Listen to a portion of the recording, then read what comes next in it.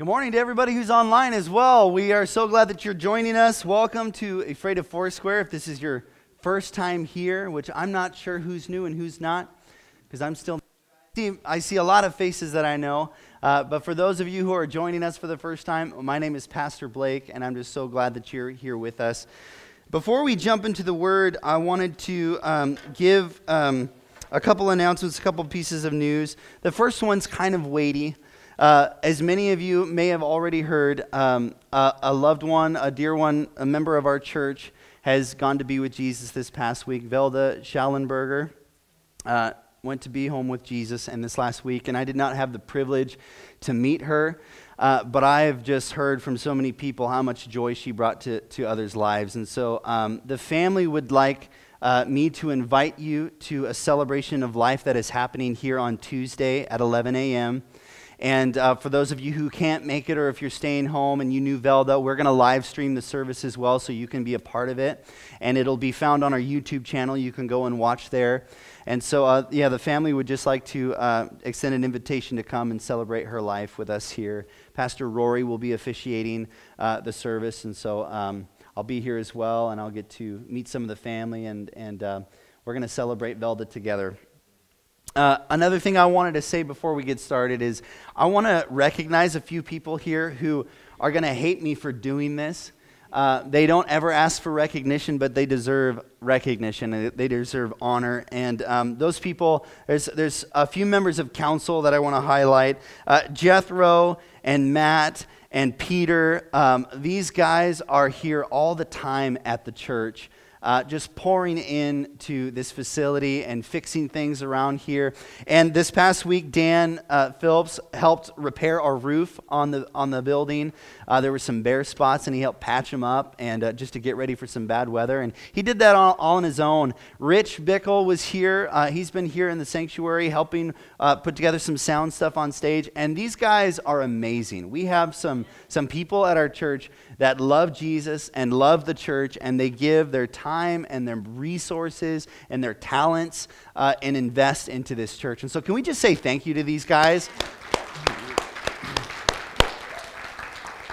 We appreciate you. We appreciate you so much. Thank you guys so much. Well, this morning we're going to talk about godly wisdom. And if you have your Bibles, would you turn with me to James chapter 3? We will be in James chapter 3, verse 13. And a little history about the book of James. James is considered wisdom literature. In fact, James is kind of considered the Proverbs of the New Testament, if you will. It's wisdom literature. James is very practical. He has a lot of things to say that applies to us today, to our lives that we can put into practice in our Christian faith. And one of the main ideas that James brings to his book is that we are not just to be hearers of the word. We're supposed to be doers of the word. We're supposed to practice what we read in Scripture. And James highlights this main theme over and over again throughout his book. But it's considered wisdom literature, and we are going to talk today about wisdom. I feel like it's really important in a society. We live in a society, whether you like it or not, whether you see it or not, we live in a culture that passes personal opinions as facts. And we hear it from every side of the spectrum. Everybody has an opinion that they try to pass off as fact. And so as we live our lives, and as we're trying to live a life that's devoted to Jesus, it's very important that we understand who we put our trust in. Whose wisdom do we listen to? Whose advice do we listen to?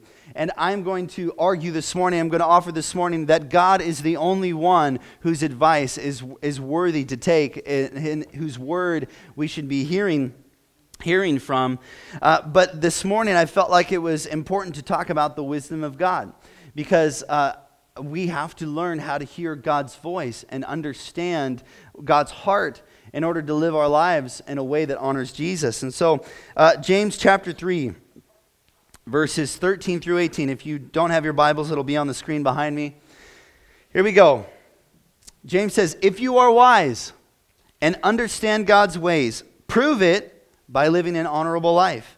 doing good works with the humility that comes from heaven. Here James goes off again about his main theme, that we are to be doers of the word, not simply hearers of the word. He said, if you think you are wise, then prove it. Let me see it in your actions. Let me see it in your lifestyle. He wants us to live out what we read in Scripture. Verse 14, but if you are bitterly jealous and there is selfish ambition in your heart, don't cover up the truth with boasting and lying. For jealousy and selfishness are not God's kind of wisdom. Such things are earthly, unspiritual, and demonic. For wherever there is jealousy and selfish ambition, there you will find disorder and evil of every kind. But the wisdom from above is first of all pure. It is also peace-loving, gentle at times, and willing to yield to others. It is full of mercy and the fruit of good deeds. It shows no favoritism and is always sincere. And those who are peacemakers will plant seeds of peace and reap a harvest of righteousness. In this scripture here, James is contrasting two different types of wisdom. He's talking about worldly wisdom versus godly wisdom. Well, what is wisdom and how is it different from knowledge? The dictionary defines knowledge as information that we gain through experiences, reasoning, or when we become familiar with something, when we're acquainted to something. When you experience something or become familiar with something, you become knowledgeable about that subject. For instance, if you like to work on cars, the more you work on cars, the more knowledgeable you become about that subject. If you're an electrician, I've been changing all the outlets in my house and all the light fixtures in my house for the last couple weeks, and there's well over 60 of them there's over 60 of them in our house. I've been electrocuted about 10 times in the last couple weeks, and this experience that I'm gaining through replacing outlets has given me knowledge about which wires not to touch together when I'm holding the outlet, right? The more and more experience I have with this, the more knowledgeable I become. But wisdom is the practical application of that knowledge, right? So I'm becoming knowledgeable about what wires not to touch, but wisdom is knowing not to touch that black wire and not to touch it with the other wire. Wisdom is the ability to discern or judge what is true, what is right, or lasting. By show of hands, who in this room is qualified to determine what is true, what is right, and what is lasting? Oh, we have a few people in the room. I would argue that there's no one but God. I believe that if God lives inside of you, He makes you into His image, and He gives you the ability by walking with Him to determine those things. But without God, God is the only one who can determine what is true, what is right, and what is lasting. And we can read the Bible every day and acquire lots of knowledge about God and the history of Israel and Jesus.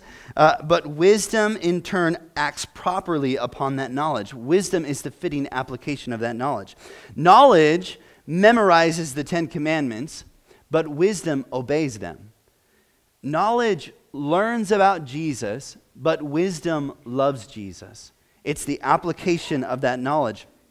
But why should we trust in God? What makes Him qualified to determine what is right for our lives, to determine what is true for our lives? How do I know that God has my best interests in mind? How can I trust in God's plan and His wisdom for my life? Before I go on to talk about these two different types of wisdom that James is talking about, worldly wisdom and godly wisdom, I want to offer two statements to you that I believe are going to provide lenses for which we read this scripture, in which we talk about James. And the first statement that I'd like to offer you is God is for God. God is for God. We're going to get to what that means in just a minute. The second statement is that God designed the earth to operate for His glory and for our good. The first statement, God is for God. What does this statement mean? It's really simple, that it is not about you. God wants to free you from the pressure of determining what is right for your life. It is a weighty thing to carry, to try to determine on your own what is truth, what is right, what is lasting. It is a weighty thing. And God wants to free you from the responsibility. He wants to free you from the pressure of having to determine what's right because he has already determined it. God is for God. This is hard to understand because we want everything to be about us, don't we? When we want everything to be about us. When I come home from the office during the week and I'm tired and I see that Christina needs help picking up around the house or taking care of the kids, I have to combat the natural tendency to want to just take care of me and let her deal with it because I want things to be about me. Sometimes I fail at that, and she reminds me that I need to step up to the plate a little bit. Thank you, God, for my wife. I have to combat that natural tendency to just make it all about me. When I'm in my car and somebody's in front of me, and for goodness sake, they're driving the speed limit. My goodness, who drives exactly 25 miles an hour?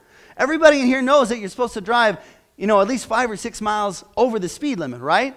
Come on, if you're honest, you admit you do this too. Maybe there's a few of you who drive exactly the speed limit, and you're the ones who drive me bonkers when I'm on the road because they're in front of me, they're driving the speed limit, and I'm like, doesn't this person in front of me know that they're wasting my precious time? I have someplace I got to get to. I got things I've got to do. What are they doing following the law, obeying the speed limit? This is ridiculous. I want to make it all about me. We think highly of ourselves. And this Western culture that we live in, it only reinforces this idea. Every commercial I see makes it all about me and all about my happiness. You need this product. You need this in your life to make you happy. You need to watch these things. You need to do this to make you happy. It's all about me. But the Bible paints a very different picture. Did you know that we can still read the Bible and still believe that everything is about us, that everything's about me? Surely we can convince ourselves God wants me to be happy because when I'm happy, it makes God look good, right? So God wants me to be happy because when I'm happy, he looks good. But Scripture proves that God is for God, that he is not concerned with your happiness. He is concerned with bringing himself glory. Now that's kind of an arrogant statement, but we're gonna come back to that in just a minute. But God is more concerned about bringing himself glory, and there's a reason for it. There's a reason for that. Psalms 23 is a great example in Scripture about how God is for God. Psalms 23 verse 1 says, "The Lord is my shepherd, I lack nothing. He makes me lie down in green pastures. He leads me beside quiet waters. He restores my soul." See, it's all about me. God is all about me. Psalms makes it very clear that God is concerned about me. But the text goes on to say this. He guides me along right paths for what? His name's sake. He guides me for his name's sake, for his glory. He guides you for his glory. He gives you wisdom to bring himself glory. I love what C.S. Lewis wrote. He was a reluctant convert. C.S. Lewis was an agnostic before he came to the faith, and he said at one point that every time he read the Psalms, it sounded like God was begging for compliments. God was saying, "Worship me, delight in me, praise me." But later, C.S. Lewis would go on to write this. C.S. Lewis said, "I think we delight to praise what we enjoy because the praise not merely expresses, but completes the enjoyment. It's not out of compliment that lovers keep on telling one another how beautiful they are. The delight is incomplete until it is expressed." I went to Dry Falls for the first time this last week, and I didn't know we actually had a view here. It was beautiful. I was amazed. I thought it all just looked like this everywhere around here. And I got to Dry Falls, and the next day I took my family there. But when I was there alone, I drove up to that visitor center, the parking lot, and I just went, "Wow, this is beautiful." Even though I was alone, I still had to say out loud, "Wow, this is beautiful." Because I believe that when you say it out loud, C.S. Lewis was right. When you express it, it completes the enjoyment. When I said it out loud, it completed wow, this is beautiful. I can't believe that this is here. I'm so excited to take people here. I'm going to take my family here tomorrow. God, he's not begging for compliments. He's trying to give you the one thing that you need to live a life of freedom and joy, and that's to not be all about yourself. That's to be all about him. In order to live a life of true freedom and true joy, the fullness of joy, it can't be about you. It has to be about him. It has to be about somebody else. He's trying in his wisdom to give you what you need to live a life of completeness. Let me give you an example of this. If I come home from the office and I open up the door and everything has to be about me, I expect that the laundry's done, that dinner is cooked, that the kids are bathed, that they're ready for bed. Ladies, this is metaphorical, okay? I can feel the steam coming out of your ears. This is metaphorical. I don't actually do this, okay? But if I did, if I came home and I made it all about me, I expect this to happen, I had all these expectations. I'm not free to love my wife and love my kids in the way that God wants me to because I have to meet my needs first. I have all these expectations that need to be met. But if I'm more concerned about pleasing my God and loving my wife and loving my kids, I don't have any expectations. I'm free to love them because it's not about me. It's about somebody else. This is what God is trying to do. He's trying to make it not about you and what you think is best for your life, but to take the pressure off of you to determine what is right for your life, what is good, what is lasting, what is true, so that he can determine it for your life. Because when you give the authority and you give that wisdom to somebody else, you're free to live a more full life. Does that make sense? God is for God, and that sets me free to not be the point, and means that all the commandments of God, everything in Scripture, all the promises of God, they can be trusted. He has established them ultimately for my benefit, so that I can live a full life. He gets the glory, but it's for my good. Amen? Which leads me to the second statement that I said. God is for God, and the second statement is God designed the earth to operate for his glory and for our good. If you want to know about wisdom, read the book of Proverbs. Proverbs is wisdom literature. It's all about wisdom. And Proverbs chapter 1 verse 7 says this: "The fear of the Lord is the beginning of knowledge, but fools despise wisdom and instruction." Isn't that opposite of what our culture tells us? That if you are wise, you don't need help. You can do it on your own. Our culture will tell us that if you're wise, if you're smart, if you're knowledgeable, you can do it on your own. You don't need anybody else. Try to make it on your own. We praise people who make it on their own, who make something of themselves all by themselves. But Scripture tells us that a wise man heeds wisdom and instruction. He listens to it, and a fool despises those things. Everyone has their own definition of wisdom. Educators, philosophers, even Hollywood would give us a definition of wisdom. But the Bible here has a definition of its own. You know what the Bible says wisdom is? Fear the Lord. The fear of the Lord is the beginning of wisdom. I've always kind of wrestled with this idea of what the fear of the Lord is supposed to mean. Because just that statement is, why should I fear the Lord? Why should I come to the Lord with fear and trembling? But my former pastor described it this way, and it really helped me understand the fear of the Lord. He compared the fear of the Lord to swimming in the ocean. I remember when I was a kid, we went to the beach one time, and I think everybody has probably had this experience at one point in their life, but I went to the ocean, and I was playing in the water and in the waves, and I'm not paying attention to what's happening at the sea, right? So I turned my back to the ocean at one point and looked at the beach, and can you guess what happened?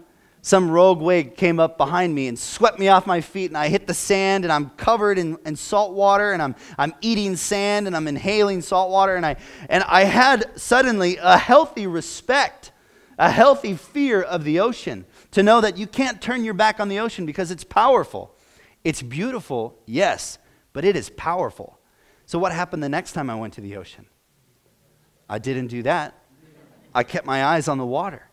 I can admire the ocean, I can admire its beauty, but I can also recognize its power and that it can take me down if it wants to. And this is the way that we approach God. We approach God with this reverence, with this awe, with this, he's so majestic, he's beautiful, he's the creator of the earth, but we also approach God with this with this wonder and with this respect, knowing that God has power, he has authority, and I can approach him with reverence, but with fear and trembling.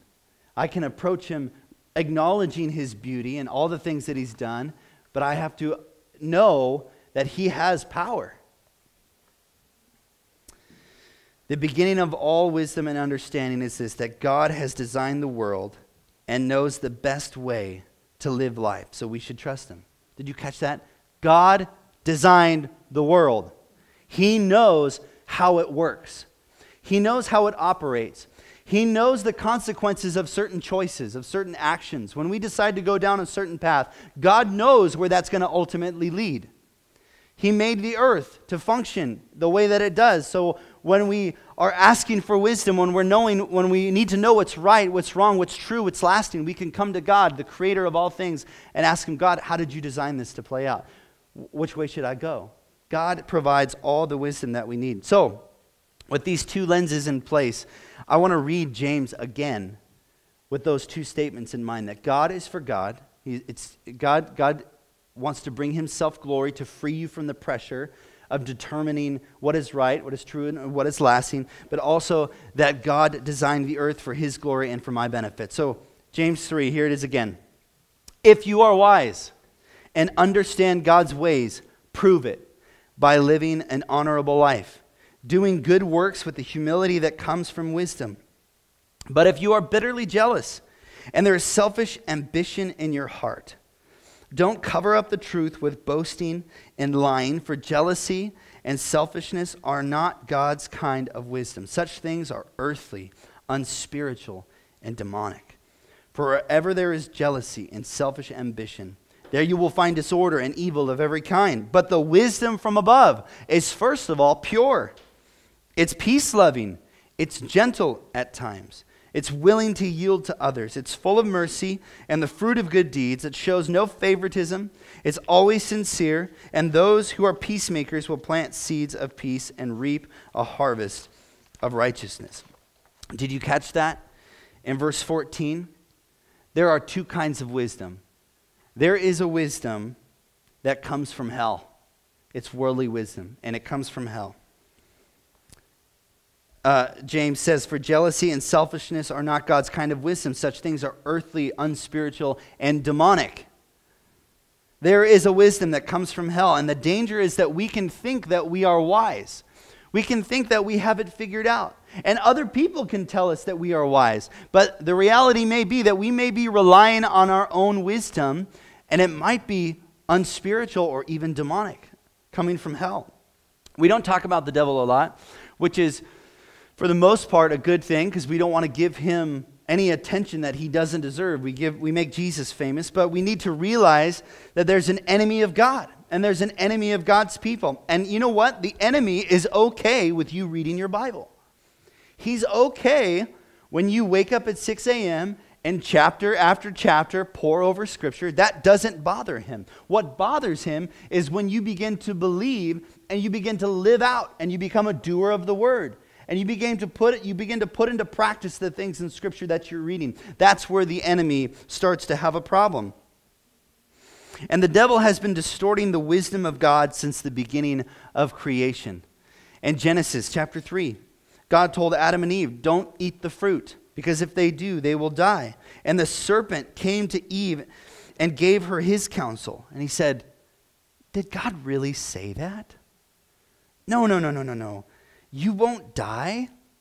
You're going to be like God. Was he right? In a way, Adam and Eve, they ate of the fruit and they had a knowledge of good and evil. What they didn't understand is they were already like God. They had been created in the image of God. They were already like him. But now they have the knowledge of good and evil. And now they are going to determine for themselves what is right and what is wrong. They took control in that moment and said, God, I don't trust that you know what's right for my life. I don't trust that you have the all-encompassing wisdom that I need for my life. Instead, I'm going to determine in this moment what I need. And I believe that this is the best option for me. And she ate of the fruit. And from that moment on, she had the pressure of deciding for herself what wisdom is, what is true and right and lasting. James says that there's a wisdom that doesn't come from God. It's worldly wisdom that comes from hell. Proverbs 12:15, a famous verse, says, "The way of a fool is right in his own eyes, but a wise man listens to advice." Worldly wisdom comes from hell. The second thing about worldly wisdom is that worldly wisdom is motivated by self-centered ambition. The wisdom of the world measures everything by how it affects me, how it affects you. What is best for my life? Just like Eve did, what's best for me? How does this affect me? How can I best advance myself, promote myself, exalt myself, put myself higher? This is the core of the American dream, isn't it? How can I promote myself? How can I advance? How can I climb that ladder? How can I make it on my own? Promote yourself, advance yourself, put yourself forward. But the gospel says, deny yourself. Take a seat. Put yourself at the lowest of the totem pole. Deny yourself. And this right here, this is the core conflict in marriages and even friendships and churches. What's best for me? How do I benefit from this situation? Marriages, they struggle the most when neither person is willing to sacrifice for the other. They're not thinking about the other person. They're thinking, what's best for me? How do I advance myself? How do I win this argument? They're both looking out for themselves, expecting the others to serve them. People leave churches all the time because they don't feel recognized, or they don't feel heard, or they don't feel like anybody is about them. They have an issue with, there's people that leave the church over who gets to sing the solo in this year's Christmas song, or the color of the carpet, or the color of the walls, whatever it is. It's not about them, so they leave. It's this wisdom that's motivated by self-centered ambition. And James, he also mentions being bitterly jealous or envious and constantly looking at how you compare with others around you. And I've wrestled with this all my life. Before I got married, I had about 4 or 5 roommates, and every single one of them were talented musicians. They've all gone on to make music. They're on Spotify. They've got albums out. They're all talented musicians. And I'm not going to lie, it made for some really great jam sessions sometimes when we were together. But there was kind of this undercurrent of comparison. Who's better at this? Who can play the guitar better? Who can sing better? I'm constantly comparing myself to other people. And it steals your joy, doesn't it? When you compare yourself to other people. We look at Instagram. I look at my friend's Instagram. So many of you might not have an Instagram. Maybe you have a Facebook. But you look at your friend's Facebook, and sometimes I think to myself, oh, I wish I could travel there. Oh, it's their anniversary. I wish my wife said those things about me. And she does. I wish I had that life. I wish my kids were that perfect. Her kids never do anything bad. They're always smiling in all of their pictures. There's this comparison that takes place, and it steals our joy. I love what Oscar Wilde wrote. He said, "Be yourself. Everyone else is already taken." God wants us to be content with our lives and not compare ourselves with other people. It's a wisdom that is motivated by self-centered ambition when you do that. And the last thing about worldly wisdom is that worldly wisdom always results in evil, in disorder. That's what James says. Self-centered ambition results in marriages that are marked by disorder and evil. Self-centered ambition results in churches that are marked by disorder and evil. This kind of wisdom, it produces anger, bitterness, resentment, strife, divorce, conflict. That's what comes from worldly wisdom. But James says that there's another way. There's a different kind of wisdom. And that wisdom is godly wisdom. It's relying on Him. Godly wisdom, number 1, comes from heaven. If we return to the first chapter of James, in verse 5, he says this, "If any of you lacks wisdom, you should ask God, who gives generously to all without finding fault, and it will be given to you." What are we supposed to do if we lack wisdom? We're supposed to ask. Ask God for it. There's a wisdom that can't be found in intellectual knowledge or practical experience. It only comes from God. There's a wisdom, a divine supernatural wisdom that can only be found from being on your face before God and calling out to Him. And it's a totally different way to think. It's not manufactured by man. And there's this, the Bible paints this picture of somebody who is desperate for wisdom, who's crying out to wisdom. And in Proverbs chapter 2, verse 1 through 6, it says, I love this. I love the earnesty of this.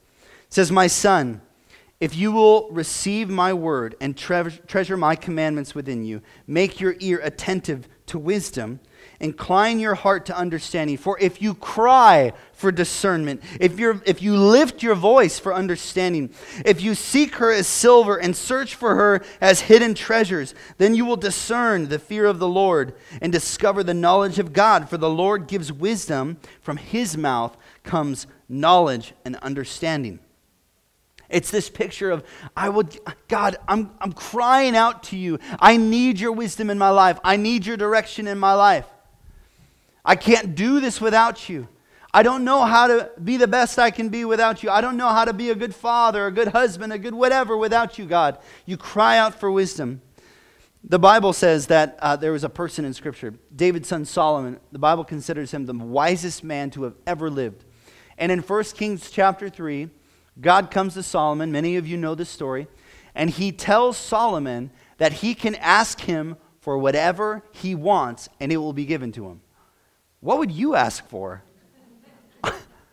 Anything you want, come on, what would you ask for? You know what Solomon asked for?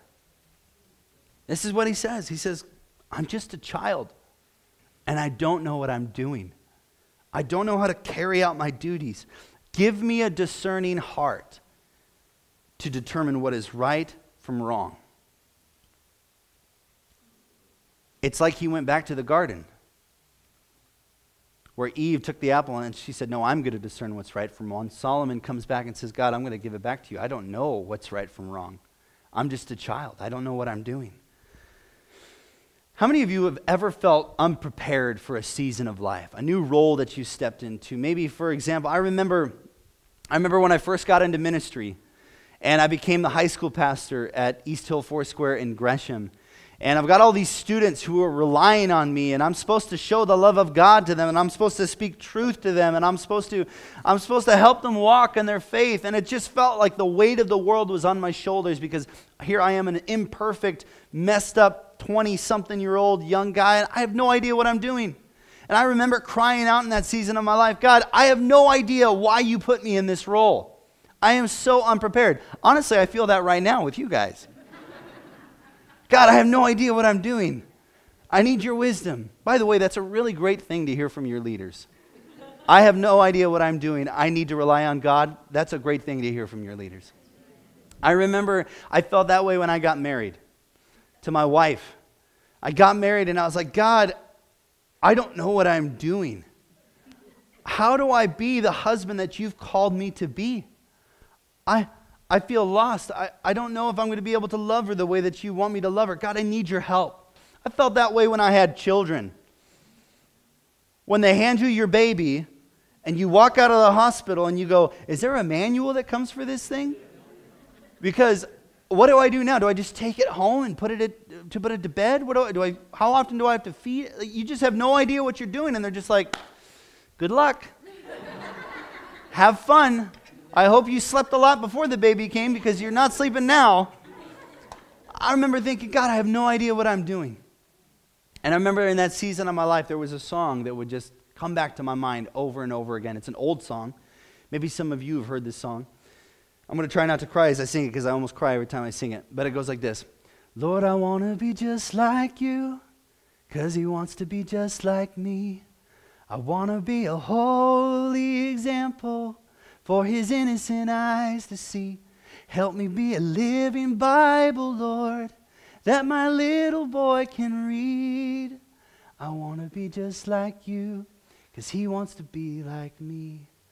It was the season of my life where I just had to cry out to God, help me be a dad that you want me to be.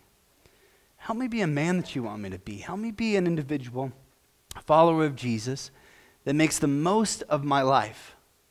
I can't do that without you, God. I'm relying on you. Oh, all right. Get those tears out. Godly wisdom comes from heaven. The second thing is godly wisdom is motivated by God-centered humility. This is the picture when a husband and a wife, when friends, when a church, when they come before God and they say, God, we need what only you can give. We need you to bring us together. We need your wisdom. It's not motivated by self-centered ambition anymore. It's now motivated by God-centered humility. The deeds done and the humility that comes from wisdom. Wisdom produces humility in a person. The wisdom of the world produces pride in a person. Humble yourselves before God, husbands and wives, moms and dads, everybody in this room. I would urge you to humble yourselves before God and ask God, confess to God that you can't do this without him. You need what only he can give. You need his wisdom. This is God-centered humility when we do this. And the last thing, and Jennifer, if you wouldn't mind coming up and just playing something as we close. The last thing is that godly wisdom results in peace and righteousness. I don't know if you caught this, but the scripture in James that we were reading together in verses 17 and 18, they are almost exactly the same as the Beatitudes that we see in Matthew chapter 5, where Jesus goes and says, blessed are the pure in heart, for they shall see God, all those things. Take a look at this list. Let me show you this. James says, wisdom is from heaven and first of all pure. The Beatitude, blessed are the pure in heart, for they shall see God. James, then peace-loving. Wisdom is peace-loving. Blessed are the peacemakers, for they will be called sons of God. Wisdom is considerate and gentle. Blessed are the meek, for they will inherit the earth. Wisdom is submissive. Then Jesus says, blessed are the poor in spirit, for theirs is the kingdom of heaven. James says, wisdom is full of mercy. Jesus says, blessed are the merciful, for they will be shown mercy. James says, wisdom produces good fruit, is impartial, sincere. Blessed are those who hunger and thirst for righteousness, for they will be filled. There's this exact list. What's the message here? The message is that wisdom is all-encompassing. It is what is most beneficial for your entire life. It's wisdom that infects every aspect of your life. And if you put your trust in God's word, your life will be blessed. And you will experience freedom and joy and peace, because suddenly it's not about you. You do not have to determine what is right for your life. That is the greatest tendency. That is the greatest struggle in our life. It was the first sin, the desire to determine for ourselves what is best for me. But God says, if you hand that to me and you listen to my counsel, you listen to my wisdom, my promises for your life, you will be blessed.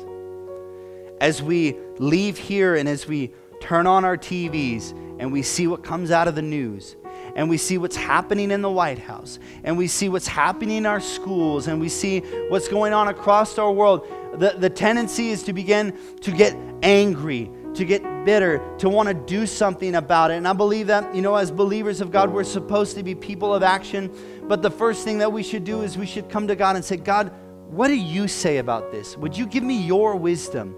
Would you show me what you are doing? Because I'm excited for this. In February, we're going to do a series in the book of Daniel.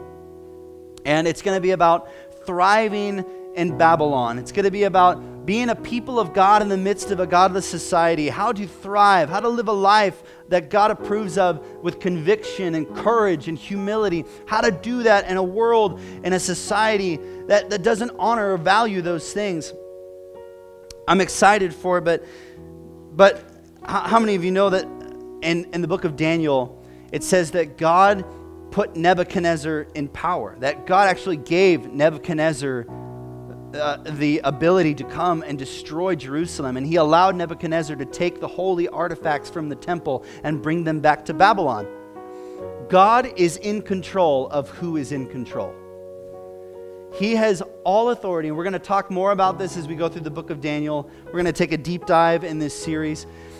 But the point is this, that God is sovereign. He designed the earth. He is not worried about who is in authority in our nation. He is not worried about what is happening around our world, because he knows that if the followers of Jesus would be faithful to his call, listen to his voice, heed his wisdom, his plans for our country and for his people are going to be carried out regardless. He doesn't need anybody else, but he wants you to partner with him in his plan. And that requires us to humble ourselves and say, God, I need the wisdom that only you can give. I need the peace that only you can give. Amen. Would you stand with me, church? I want to pray for you. Would you just put out your hands like this, like you're receiving a gift from God? And we're going to ask the Lord to give us his wisdom, his discernment. Some of you maybe are making decisions right now where God is calling you to maybe a new career or a new season of life. To sell your house, to buy a house, to do something. Maybe God has positioned you in a place, a strategic place, and you need an answer. Maybe you have children who have walked away from God, and you don't know how to connect with them. You don't know whether to press in and to kind of bug them even more with Scripture, or to lay back and show them the love of God. And that way, maybe you're confused about the strategy. Would you ask God for wisdom? Ask him for the strategy this morning. God, we're crying out to you, just like your scripture says. We believe that we need what only you can give. That there is a wisdom that the world cannot offer us. So we can't get it by experience, by knowledge, by doing it ourselves, Father, but we need you in our life to show us the right way. We need you to give us the strategy. Lord, we thank you that you desire to take the pressure off of us, to help us live a full life of freedom and joy and peace. And God, we embrace your plan for our life, your wisdom for our life. Jesus, we surrender anything we've been holding back from you. And we ask you, Lord, to deposit a new desire to listen to your word, a new desire for your advice, for your counsel, regardless of the hate that would come from our culture and our society. We know, God, that standing for you is not easy. That, God, we feel pressure and maybe sometimes persecution, but oftentimes we feel pressure as followers of Jesus. Lord, we ask that you would help us stand upon the convictions of your word. We love you, Jesus, and we praise your name.